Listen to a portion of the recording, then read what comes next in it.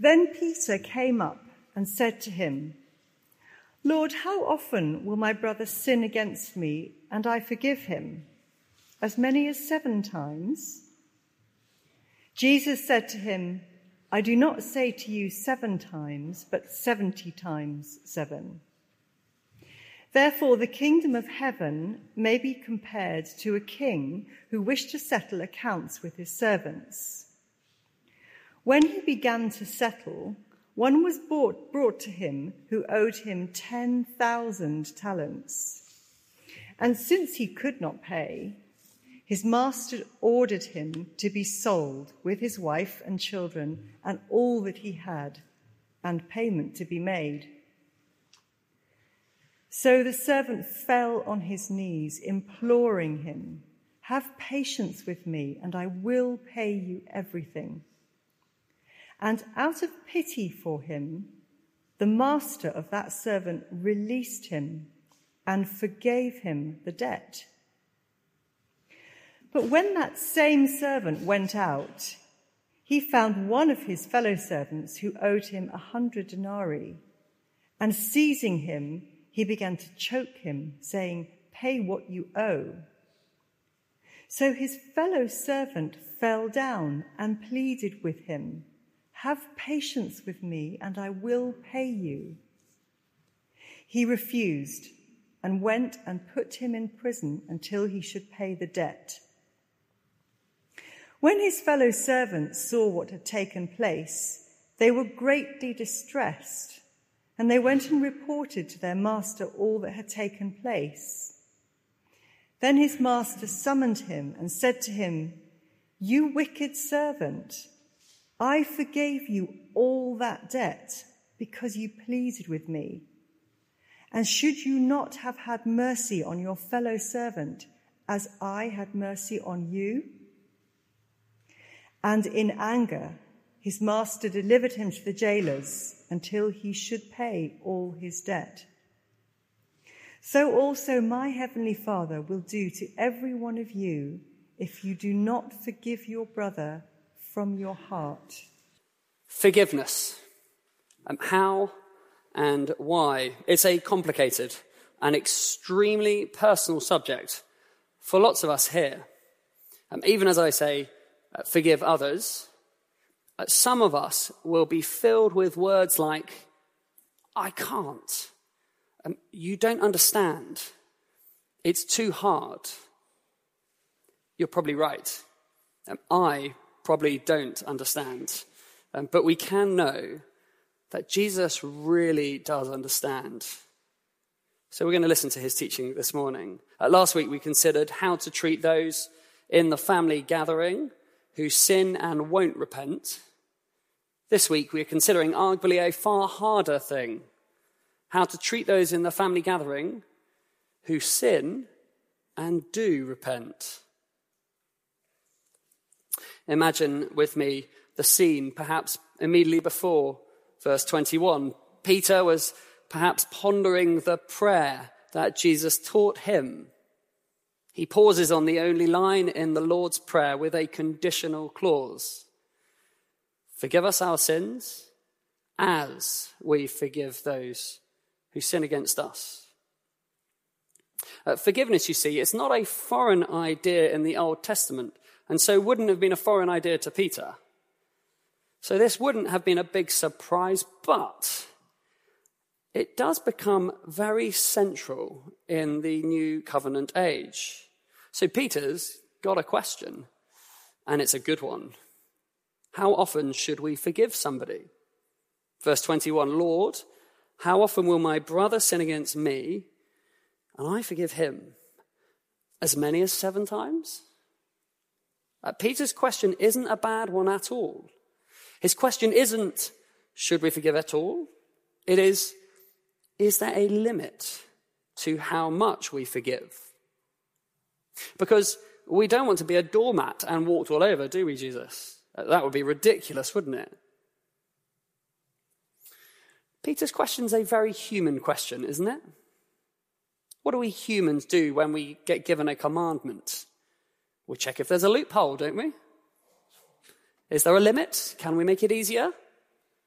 And why do we want to find the get out clause here? Because forgiveness is always costly. We'll come back to think about this more later on, but forgiveness means to pardon or to cancel, to leave completely and abandon the consequences. It means taking the cost away from the perpetrator and bearing it entirely yourself. So, where is the limit of Jesus' costly forgiveness? Rabbinic law said we should forgive somebody up to 3 times. So Peter, thinking himself big-hearted, he volunteers up an answer, more than double than that. How about 7 times? And honestly, theories abound why he chooses the number 7. Really, it doesn't matter at all because of Jesus' answer. Jesus' answer? Infinitely. Limitlessly. There is no limiting number. Verse 22, I do not say to you 7 times, but 77 times. Or indeed, 70 times 7. Or indeed, as the footnote has it, 77 times. Now, before we get the calculator out, we need to not miss the point. Whether the footnote is right, and Jesus is saying 77 and not 78 times, or whether 70 times 7 making 490 times, and not 491 times, it would be missing the point entirely, wouldn't it?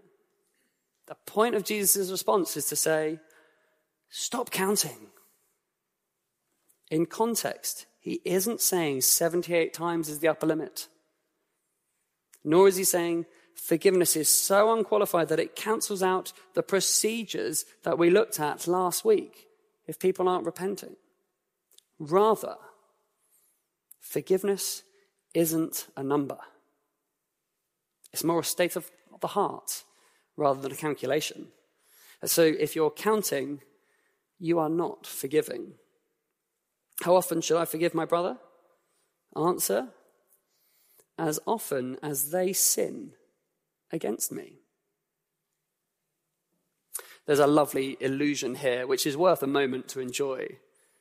Back in Genesis chapter 4, Cain had brutally murdered his brother Abel.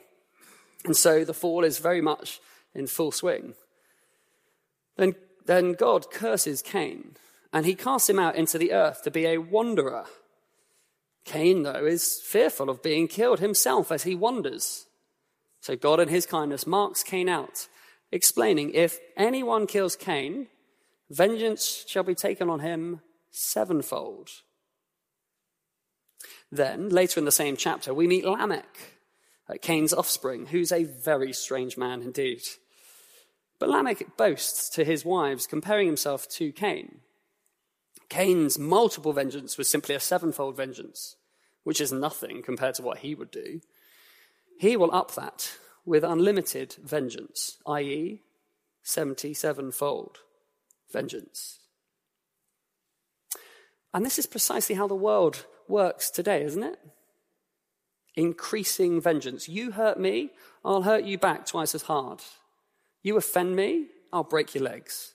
The more you hurt me, the more extreme my response is allowed to be. Revenge attacks. It's joining Lamech and the old way. Whereas, what Jesus is doing here is changing the game. He's saying, whereas the old sinful way took unlimited vengeance, so now in the new covenant takes unlimited forgiveness. It's the most glorious changing of the guard imaginable. So within the family of God, in the new covenant, our attitude to forgiveness is not just one of multiple forgiveness, but unlimited, infinite forgiveness. Notice, though, that Jesus doesn't downplay sin. He doesn't ignore the reality that sin hurts. He is not saying, forget about sin. He is taking into account that sin will happen, and there is always a cost with sin. Somebody needs to take the weight of and effects of sin on. Question becomes, who's going to take the cost? True forgiveness, it doesn't ignore sin, but look sin squarely in the face. And forgiveness, it's such a key pillar of Christianity. And if we were just talking about our prejudice or something trivial, that would be much easier to forgive. But when somebody has sinned and it hurts us and it cuts us deeply, especially when it's our brothers, Christian brothers and sisters here, that is when forgiveness is truly remarkable. So, forgiveness then is both an attitude and an action. The offer of forgiveness as well as the reconciliation process. It begins, you see, with a decision to not hold on to the sin or the sinner. And that means acting in a way that is clear that we have forgiven. That attitude, it can and it should be instant. But reconciliation, it can take a very long time indeed. I'd like to say, though, with two repenting Christians, I think it is always a possibility. Though just briefly, let's make one very crucial caveat. Forgiveness, it does not mean always going back for more pain. If, for example, a relationship was abusive, forgiveness could mean forgiving the scars, but does not mean going back to receive fresh wounds. I would say it is good and right to report abuse and other things like that and allow the appropriate authorities to deal with offenders. But it is in the face of sin that God says, forgive, and do it infinitely. Is that hard? Yeah, of course it is. Is it unreasonable to demand of the Christian? Well, just think for a moment of Jesus on that cruel cross. Spat at, hit, reviled, rejected, scorned, insulted, and crucified. And what does he say there? Father, forgive them, for they know not what they do. I love Jesus because he doesn't just give us the theory. He shows us the practice in the most vivid way. Forgive as often as you are sinned against, which is infinitely. So why should we forgive infinitely? Well, it's simply this. Because we have been forgiven without measure. So we come to the story. And Jesus tells this story to persuade us of his points. And just what a beautiful and powerful story it is. But even though it's just a story, it is, if you like, based on a true story. I wonder if you can spot yourself in it as we go through. The story is a 3-act drama with a very telling sting in the tale. Act 1 we could call Forgiveness Given. So the king is there in his palace. And he decides it's time to settle a debt with a sort of civil servant character. He gets out the calculator. What's the debt? Ouch. 10,000 talents. That is an eye-watering amount. You'll see from the footnote, a single talent was roughly akin to a year's wage. Let's call it a modest £20,000 to make the sums easier. So 20,000 times 10,000, he owes £200 million. It doesn't say how he landed in such a debt, but just that he has such a debt. It is clearly unpayable. Not even a king would have this much money, let alone a servant figure. I mean, one of the boffins tells me that all the money in the whole of Galilee was only 200 talents. So even if he had all the money in Galilee, which obviously he wouldn't have, he wouldn't scratch the surface of this debt. He clearly can't pay. Nobody could pay this. Though Jesus isn't really about a specific number.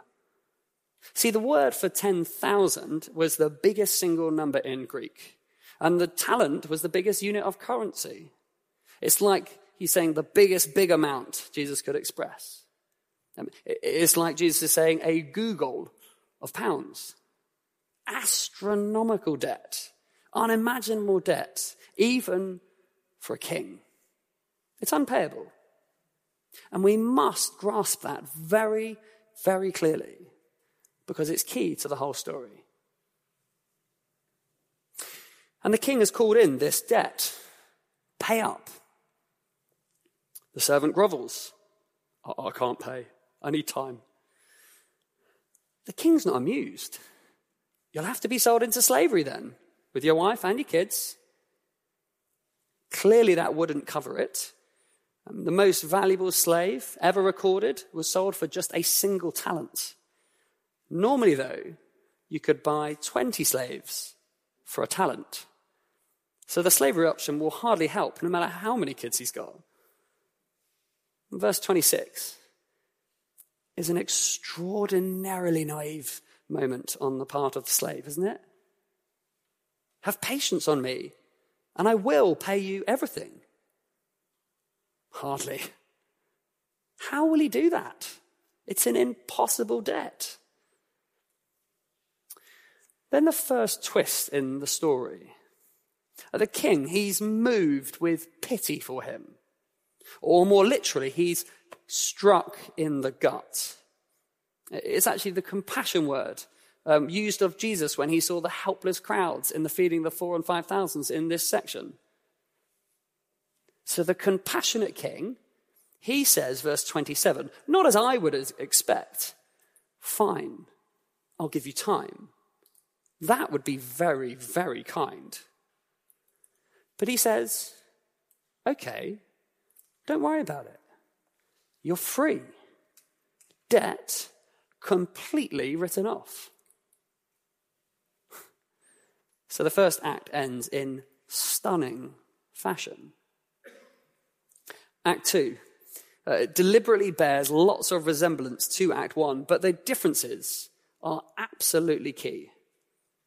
The same servant, as before, he walks into view, but his role has flipped. He's now the master, with another servant beneath him. There's another debt, 100 denarii. Not a trivial debt. Maybe 4 months' wages, but it is roughly 1,000,000 times less than the first debt. And the servant, now master too, is not compassionate, but aggressive. Did you see that, verse 28? Seizing him, literally arresting him, choking or strangling him. The demand is plain. Pay what you owe. I wonder what tone of voice Jesus used when he said that line when telling the story. Then the identical response from the wrongdoer from Act 1. Falling down, pleadingly begging, have patience with me and I will pay you. Same words, though this time I actually believe him. It's far more realistic, isn't it? Then the reverse twist. Again, I expect the master to allow time, just as requested. But he won't have it. This time, he doesn't allow time, and he definitely doesn't forgive. He's ruthless, harsh, and merciless. Bailiff is in. Pack him off to prison. Just think through, though, the servant's logic in this moment. He's thinking, I'm the victim here, and he has offended me. What else can I do? And just notice how quickly this servant has forgotten Act 1 and what happened to him, and how it was, I think, the very same day as Act 1. Act 2 ends, therefore, in the most bitter of notes imaginable. And how are we feeling as audience members watching on? Craving Act 3? I think so. For justice to be revealed. And I love how Jesus, he tells this parable really to help us sympathize with God, to see things from his perspective. So very clever that in this story. Act 3, it starts with a short first scene, verse 31. The servants' friends report back to the king. Great distress. They are grieving. They've seen the first 2 acts play out in front of them, and they see all the injustice. They must say something. Act 3, scene 2. Back in the original opening scene, the king summons the servant back. Verse 32. No leniency this time at all. You wicked servants, I forgave you all that debt because you pleaded with me. And should not you have had mercy on your fellow servant, as I had mercy on you? Servant, in Act 2, you totally forgot Act 1. Anger. Delivered to the jailers, although the footnote, I think, is far more accurate there. He doesn't order prison like the servant did in Act 2. The king orders a far worse punishment. Torturers or tormentors. The torturer was the most extreme debt collector imaginable. Tortured until he or his friends could pay the entire debt. And how long might that be for this servant? Well, in this man's case, I presume eternity, surely.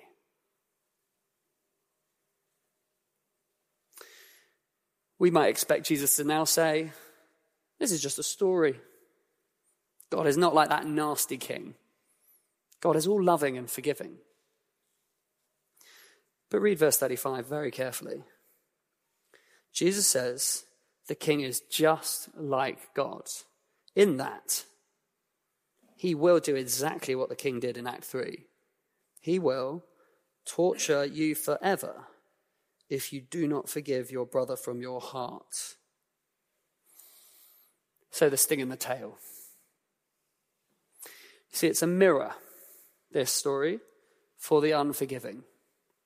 It behaves like Nathan's parable to David in 2 Samuel 12. Maybe read it later. The parables of a stolen lamb. There, Nathan exposes David's own heart by telling him a story, casting David as the sinner, which in turn shines a mirror on his own sinful actions.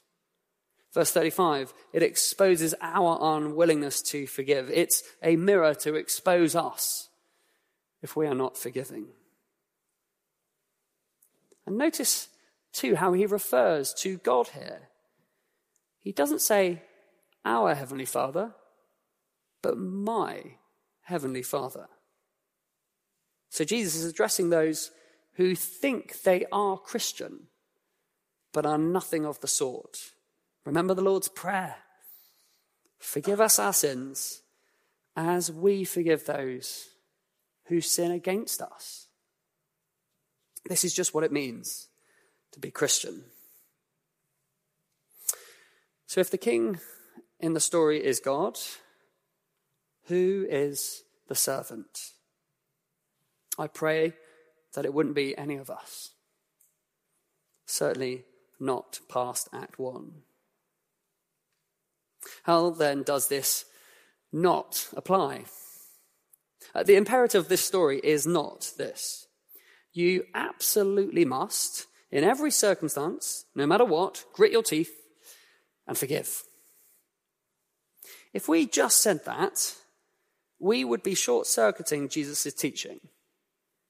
He told this story to move us, to shape us, to help us realize who God is, what he is really like, and our status before him.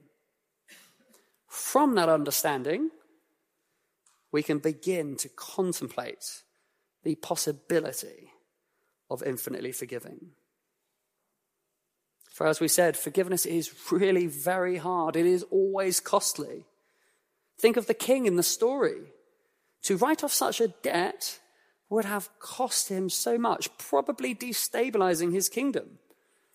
The cost has to go somewhere, and he took it all himself.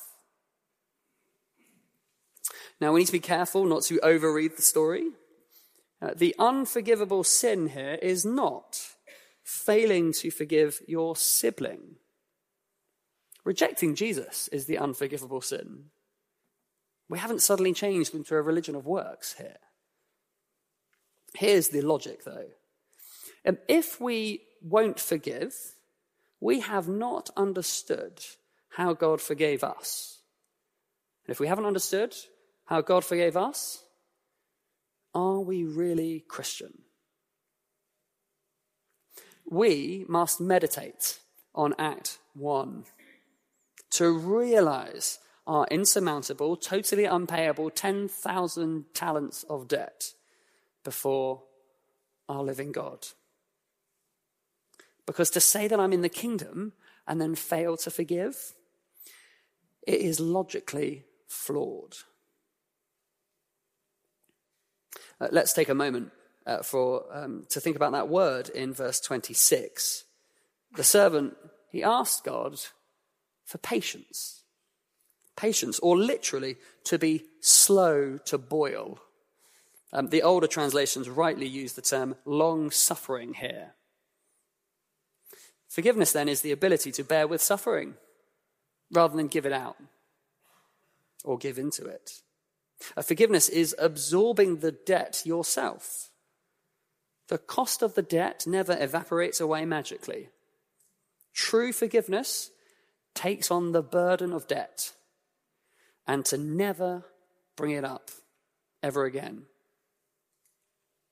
In one sense, forgiveness is a voluntary suffering. In suffering, you can either retaliate or bear the cost yourself. Think through it for a moment, and we realize that it did cost God an awful lot to forgive us. Because, of course, it's easier to remain stubbornly angry, isn't it? And to lash out. That's always the easier option. And I don't want to pretend like I know each one of your wounds. Of course I won't know your particular pain. Though I do know that sin creates all sorts of painful wounds, which only the gospel can truly heal. Nothing else but the logic of this story will help us in those painful moments. Somebody might object to what we're saying here this morning by saying, won't offering infinite forgiveness like this make us into doormats, which anybody can just walk all over? All they need to do is repeatedly repent, and I'm now at their mercy? I mean, think of a marriage. Think of your friendships here. Think of maybe somebody here that you maybe even hate, dare I say the word.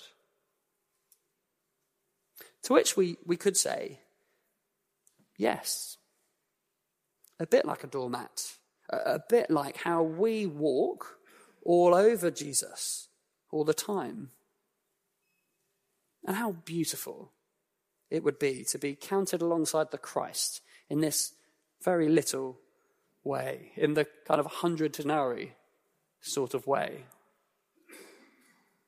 As far as repentance is genuine, infinite forgiveness is what marks God and his kingdom on earth. So within any community, we need to understand what is the thing that ultimately breaks any relationship. Relationships, they break not primarily because we sin and hurt each other, because that always happens in every community. Actually, they break because we lack the ability to forgive. The power lies in the hands of the victim to forgive. That is the point where the relationship truly breaks off. My prayer is that reality will empower us to be struck to the gut, to have Christ-like compassion and offer forgiveness infinitely to each other here. So here's the logic of Jesus' story, which, let's not forget, is all of our stories.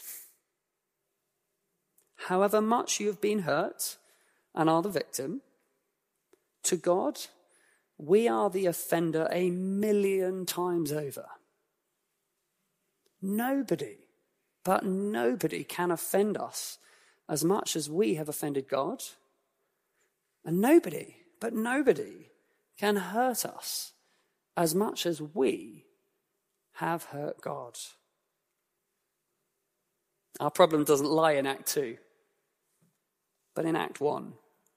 We struggle to think, to forgive someone as much as 100 denarii. That's what we think is our problem. And that is an issue. It's not trivial. But the problem lies in Act 1. We fail to grasp that we have been forgiven 10,000 talents. Get that.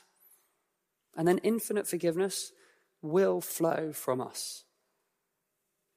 We'll do really well to meditate on the logic of verse 32, where God says, I forgave you all that debt. And should not you have had mercy on your fellow brother or sister? What is my brother's sin against me in comparison to my sin against God? It's like a teaspoon of water compared with the Pacific Ocean. Stop counting your siblings' sins.